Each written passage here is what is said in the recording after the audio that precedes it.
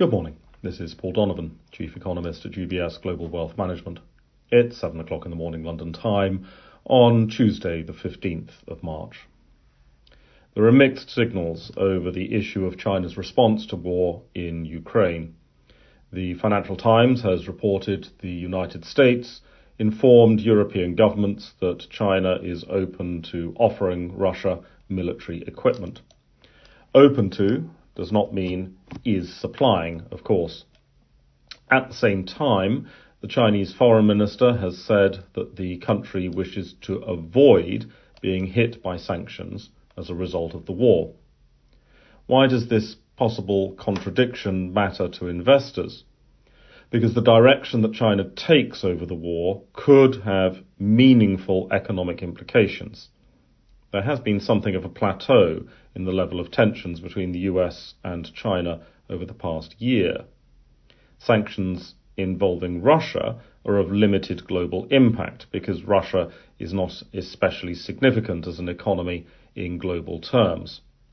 China is a more significant economy in global terms, and China is embedded towards the end of global supply chains, rather than Russia, which, to the extent that it contributes to global supply chains at all, does so at the start of supply chains.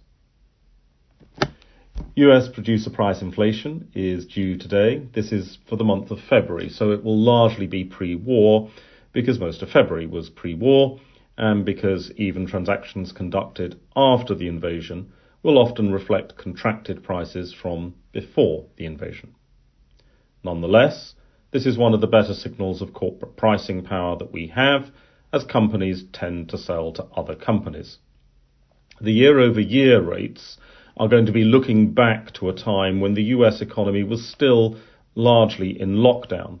Restrictions only just began to ease in February 2021, so the month-on-month rate is going to be worth focusing on.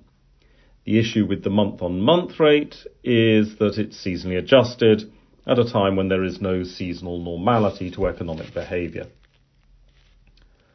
Another blow to the idea of global supply chains lying in shattered ruins around the world comes with Chinese industrial production data for January and February combined. The numbers were strong, and notably stronger than expected. This matters as China is the world's largest manufacturer, and it is supplying stuff to the world at a record pace at the moment. Investors do really need to start thinking about whether there's going to be enough demand to absorb this supply over the course of this year. Inventory levels have already been rising in various parts of the world.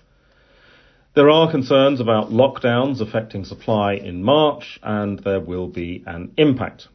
The problem is that the word lockdown sparks mental images of 2020, and that's not necessarily what is happening now in 2022. There are plenty of reports that supply is being far less significantly affected by current Chinese lockdowns.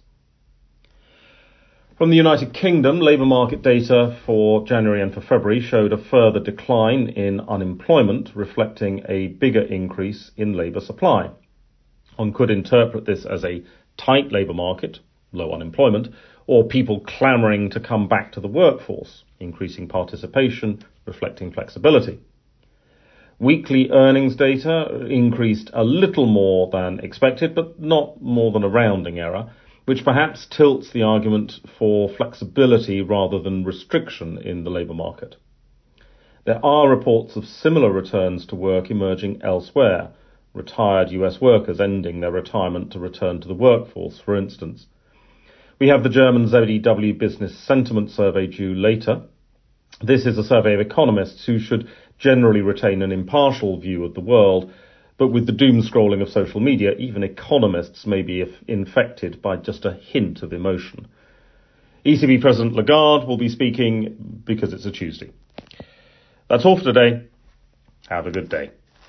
UBS Chief Investment Office's investment views are prepared and published by the global wealth management business of UBS AG or its affiliate, UBS. This material has no regard to the specific investment objectives, financial situation, or particular needs of any specific recipient and is published for informational purposes only. As a firm providing wealth management services to clients globally, UBS AG and its subsidiaries offer both investment advisory services and brokerage services. Investment advisory services and brokerage services are separate and distinct, differ in material ways, and are governed by different laws and separate arrangements. In the USA, UBS Financial Services Inc. is a subsidiary of UBS AG and a member of FINRA SIPC. For information, please visit our website at ubs.com/working with us. For a full legal disclaimer applicable to the independent investment views produced by UBS, please visit our website at ubs.com/CIO-disclaimer.